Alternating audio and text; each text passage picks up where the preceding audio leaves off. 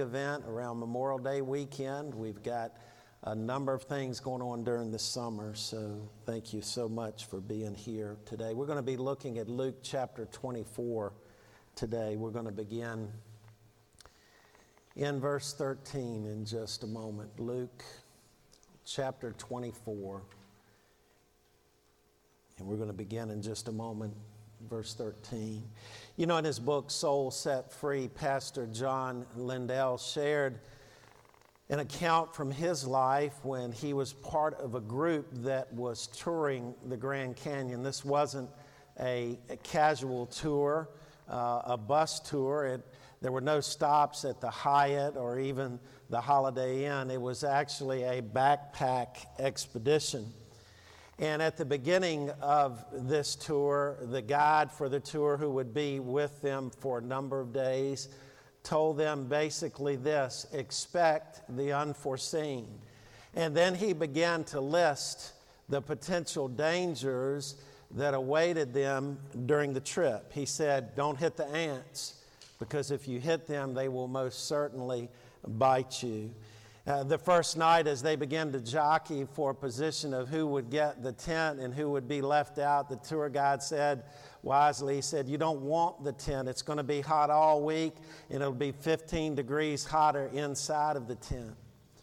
He said, and by the way, when you prepare to go down at night, he had a 5-gallon bucket, and euphemistically he said, do your business there. Don't go to the restrooms, because there will be pink rattlesnakes in the restroom area at night. I looked it up. There actually are pink rattlesnakes that their habitat, their sole habitat in the world is actually at the Grand Canyon. And as if things couldn't become even more worse, he said that when you awaken in the morning, be careful when you get out of your bedroll and don't shake it too hard. There may be scorpions in there and they might sting you. And he said, and by the way, if you feel them at night, lie as motionless as you can. That would be very hard for me. He said, but then the problem also, there are wolf spiders that may potentially harm you during this excursion. He said, and if they bite you, we have a lot of problems. We'll actually have to helicopter you to a hospital. Needless to say, that wouldn't be the first trip I volunteered to be a part of. In fact, Lindell notes in his book, he says, suffice it to say, every trip has unexpected surprises. Isn't that true? In our trip through life, we have unexpected surprises. Today we're looking in Luke chapter 24, and these two disciples we're going to see who were on the road to Emmaus, they had an unexpected surprise of the pleasant variety. Look with me beginning in verse 13. Now that same day, that is the day of the resurrection, two of them, verse 13, were on their way to a village called Emmaus, which was about 7 miles from Jerusalem. Together they were discussing everything that had taken place. And while they were discussing and arguing, Jesus himself came near and began to walk along with them, but they were prevented from recognizing him. Then he asked them, what is this dispute that you're having with each other as you're walking? And they stopped walking and looked discouraged. The one named Cleopas answered him, are you the only visitor in Jerusalem who doesn't know the things that have happened there in these days? What things? Jesus asked them. So they said to him, the things concerning Jesus of Nazareth, who was a prophet, powerful in action and speech before God and all the chief priests, and how our chief priests and leaders handed him over to be sentenced to death, and they crucified him. But we were hoping that he was the one who was about to redeem Israel. Besides all this, it's the third day since these things happened. Moreover, some women from our group astounded us. They arrived early at the tomb. When they didn't find his body, they came and reported that they had seen a vision of angels who said he was alive. Some of those who were with us went to the tomb and found the tomb just as the women had said, but they did not see him. Jesus said to them, how foolish and slow you are to believe all that the prophets have spoken. Wasn't it necessary for the Messiah to suffer these things and then to enter into his glory? Then beginning with Moses and all the prophets, he interpreted for them the things concerning himself in all the scriptures. They came near the village where they were going, and he gave the impression that he was going farther. But they urged him, "Stay with us, because it's almost evening, and now the day is almost over." So he went in to stay with them. It was as he reclined at the table with them that he took the bread, blessed and broke it, and gave it to them. Then their eyes were opened, and they recognized him. But he disappeared from their sight. They said to each other, "Weren't our hearts burning within us while he was talking with us on the road and explaining the scriptures to us?" That very hour they got up and returned to Jerusalem. They found the 11 and those with them gathered together, who said, "The Lord has truly been raised and has appeared to Simon." Then they began to describe what had happened on the road and how he was made known to them in the breaking of the bread. Let's pray. Father, as we look to your word these few moments, God, you're a good God. Forgive us for the times that we develop a caricature or a false representation of who you are. You're a God of grace. You're a God of mercy. You're a patient God. But more than anything today, we celebrate that you're a powerful God who can make an eternal difference in our lives. Father, speak to us through your word this hour, we pray. In Jesus' name, amen. You know, the context of this setting was this. These two disciples were traveling probably late afternoon into the early evening on Resurrection Sunday. They were traveling from Jerusalem to Emmaus. It was about a 7-mile journey. And as they were traveling, the scripture tells us that the two men were dejected. They were despondent. They were discouraged because of all of the events that happened. The scripture says that they were walking and they were talking. In fact, even they were arguing. I thought it was amusing. Jesus came to them in the middle of an argument. And so many times we try to hide so many things. We can't hide anything from Jesus. And so Jesus joins them unexpectedly on this road. And they began to express the source of their dejection, as it's recorded in verse 21. In speaking of Jesus, and they didn't know that they were talking with Jesus at that moment. They thought he was just some man. They said, "But we were hoping that he, Jesus, would be the one who was to redeem Israel." They had preconceived expectations of their journey, of their trip, of their excursion, how it would all unfold. We understand that many people in that day believed that the Messiah would come. He would be a great king. He would be a visible king. He would be a great military leader. He would quell the Roman Empire and their army, and he would establish his rule. The problem was God's plan wasn't the same as their plans. And so we find that they were dejected. They were discouraged. And so as Jesus joins them, we see that he was going to provide for them. He was going to provide for them new life. They didn't realize it when they began that journey. I want to look this morning at this account, and the title for this morning's message is this: what does it take? What does it take for our eyes to be open? What does it take spiritually for us to be able to see what God is doing in and around us? In these few verses today, we see that two men were transformed as their spiritual sight became real, as they saw Jesus for who he is. But what does it take for you and for me to trust God? You know, many of us, we have trust issues, don't we? I can confess I have trust issues in my life. And many times we have trouble trusting people, don't we? There's an anonymous quote that goes like this: there are two reasons we do not trust people. First, we do not know them, and second, we do know them. Someone wisely said, "Do not trust everything you see, because even salt looks like sugar." And if we're honest with ourselves, many of us, we struggle trusting people.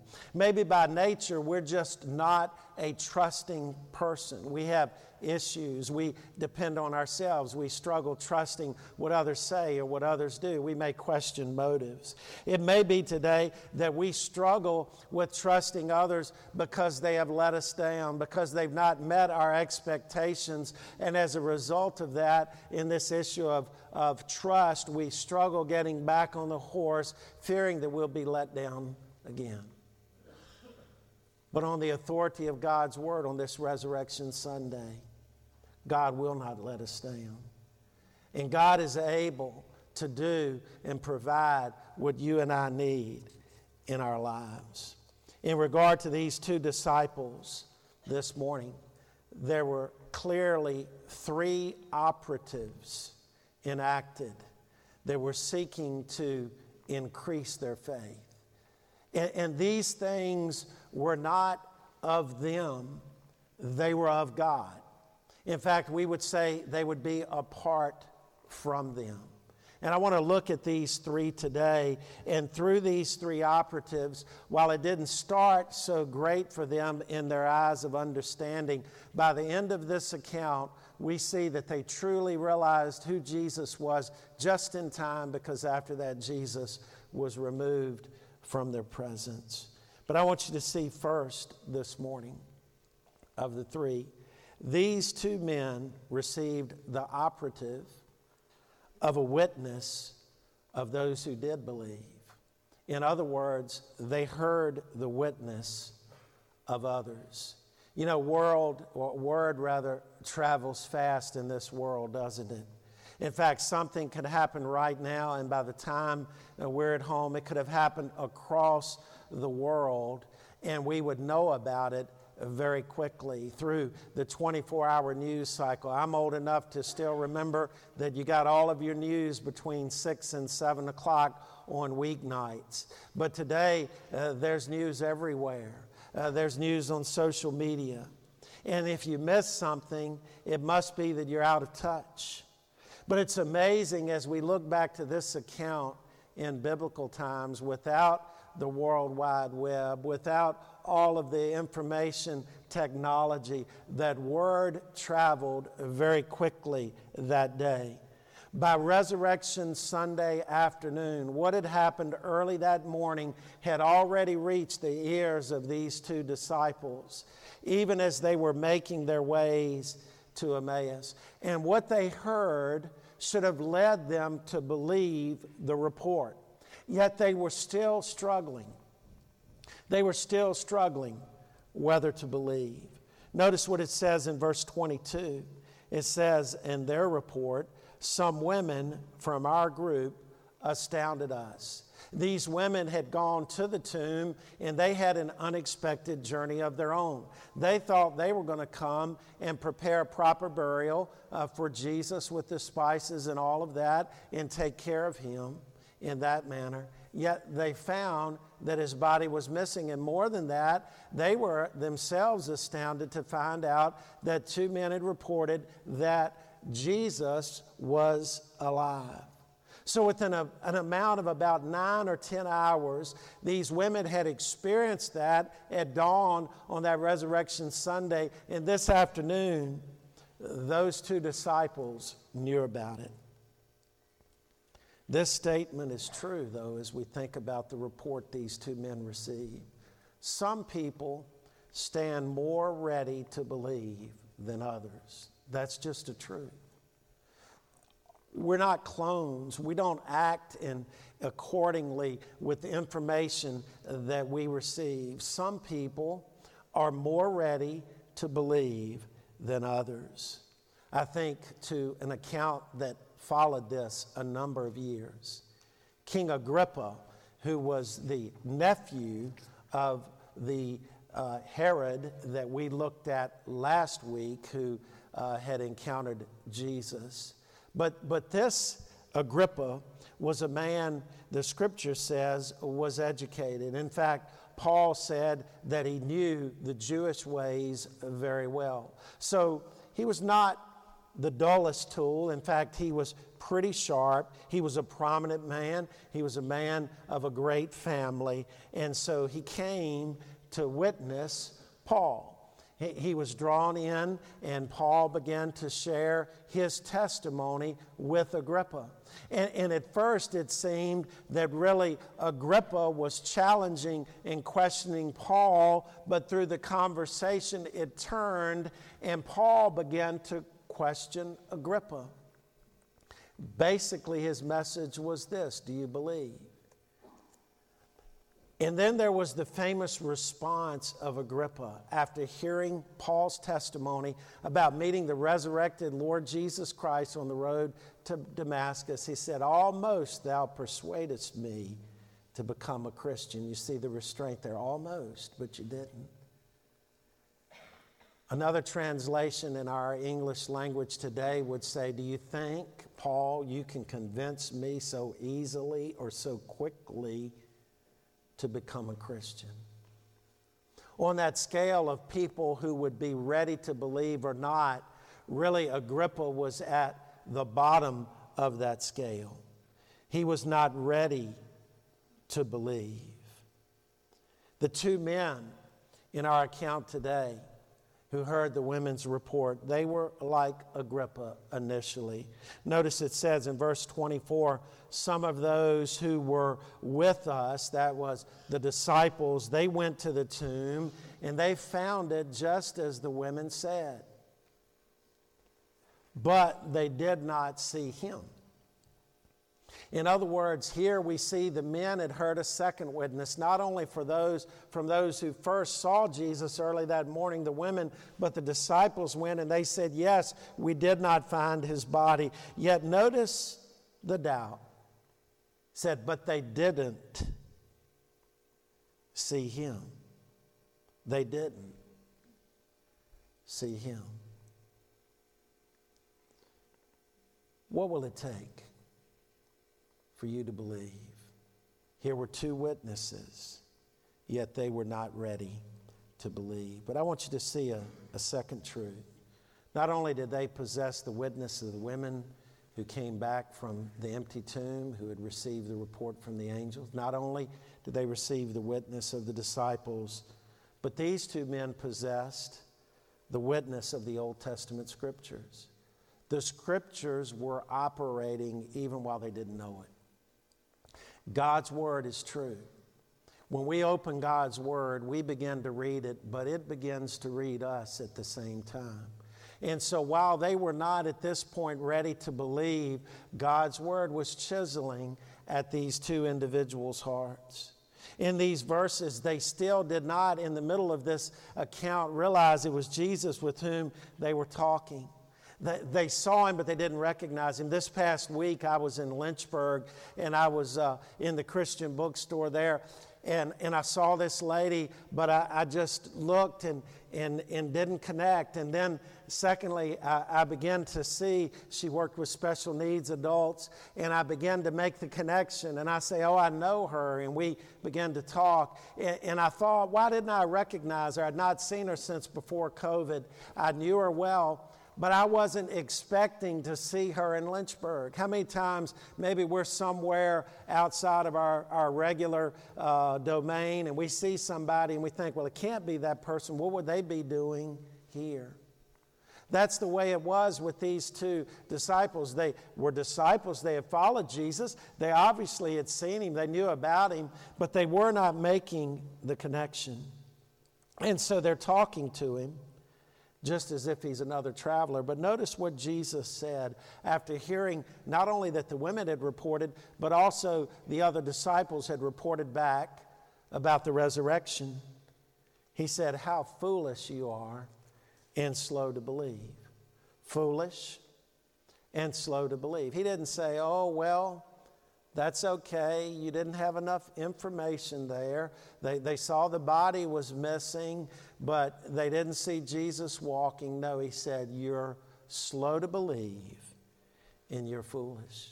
They didn't believe what? They didn't believe the original report of the women who came from the tomb. Also, they didn't believe the report of the disciples who themselves went and found the tomb empty. But more than that, and this is important for you and for me, they did not believe what the scriptures said about Jesus. about his messiahship, about his person, about his resurrection, as presented in the Old Testament teachings.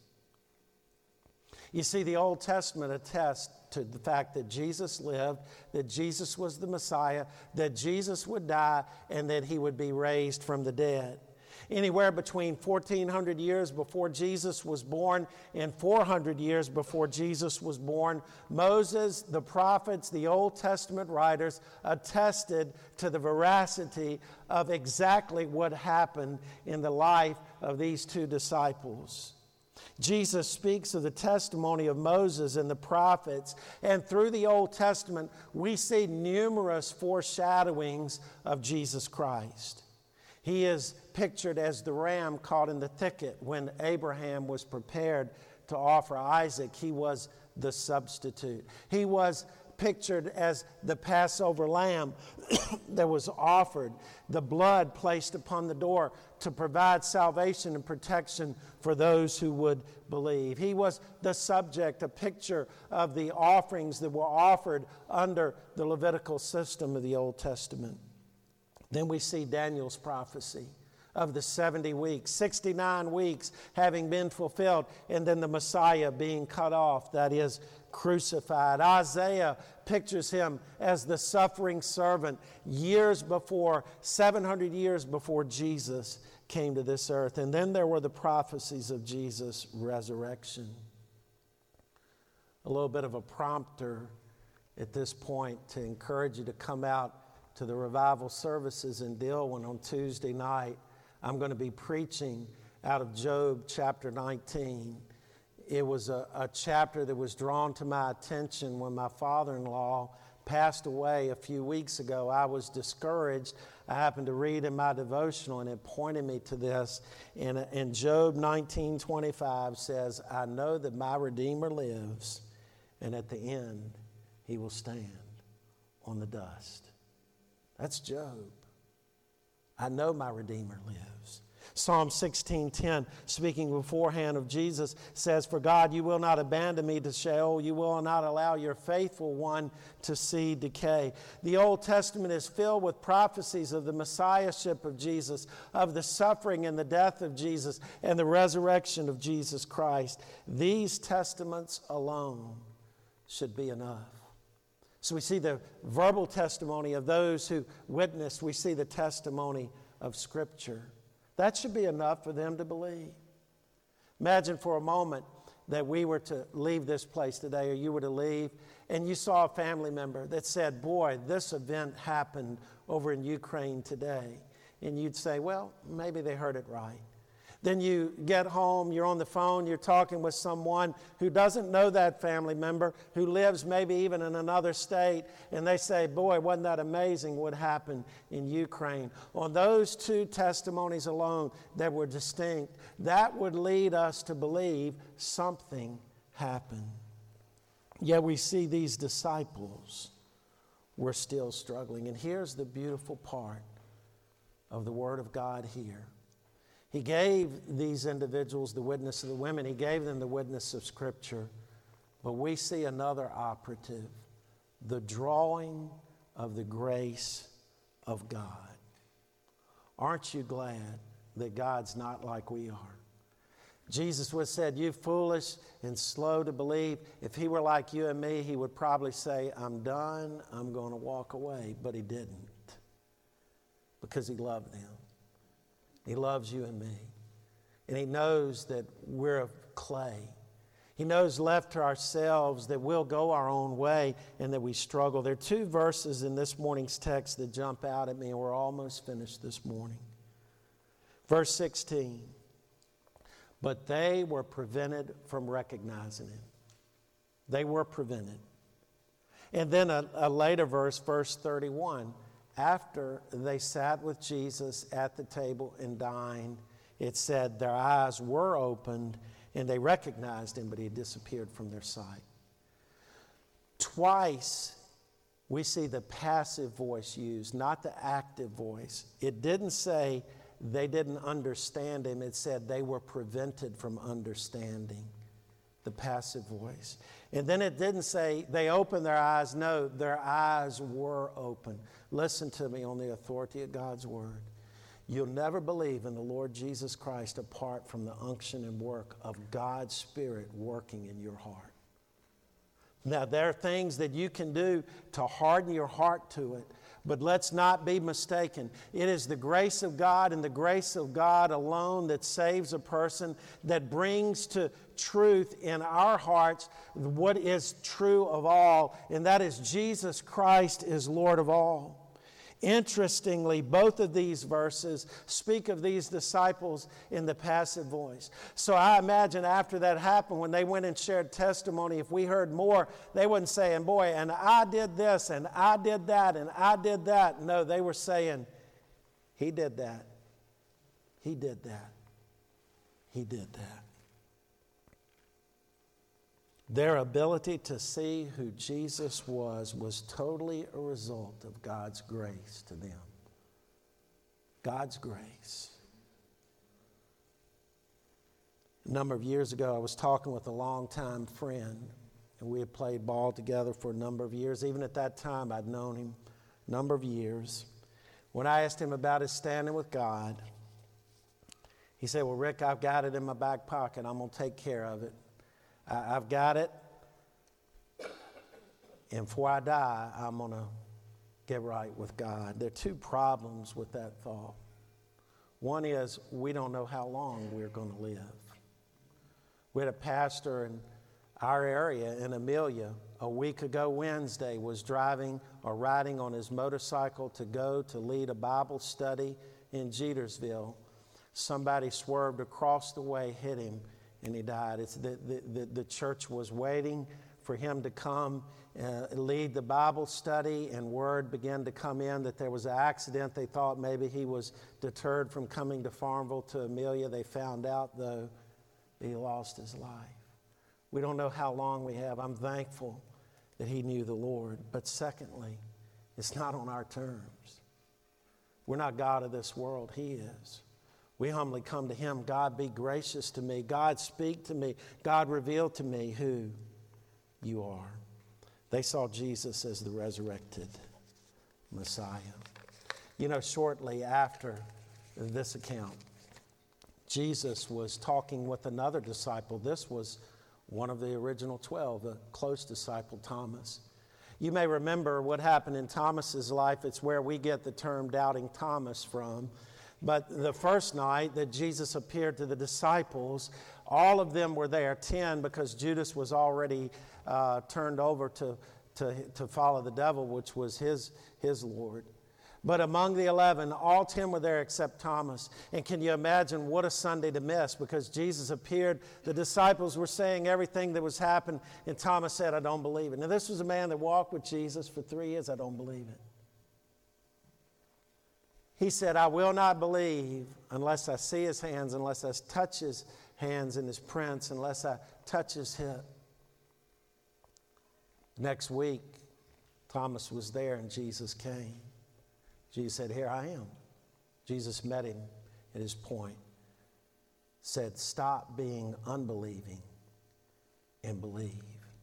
Do you realize that Thomas didn't even have to put his hand on his body? He said, my Lord and my God. And then Jesus said something that's so important to us. Because you have seen me, Thomas, you believe. Blessed are those who have not seen and yet believe. People say seeing is believing. No, the grace of God working in us is what leads us to believe. I wonder if you trusted Jesus Christ as your Lord and Savior.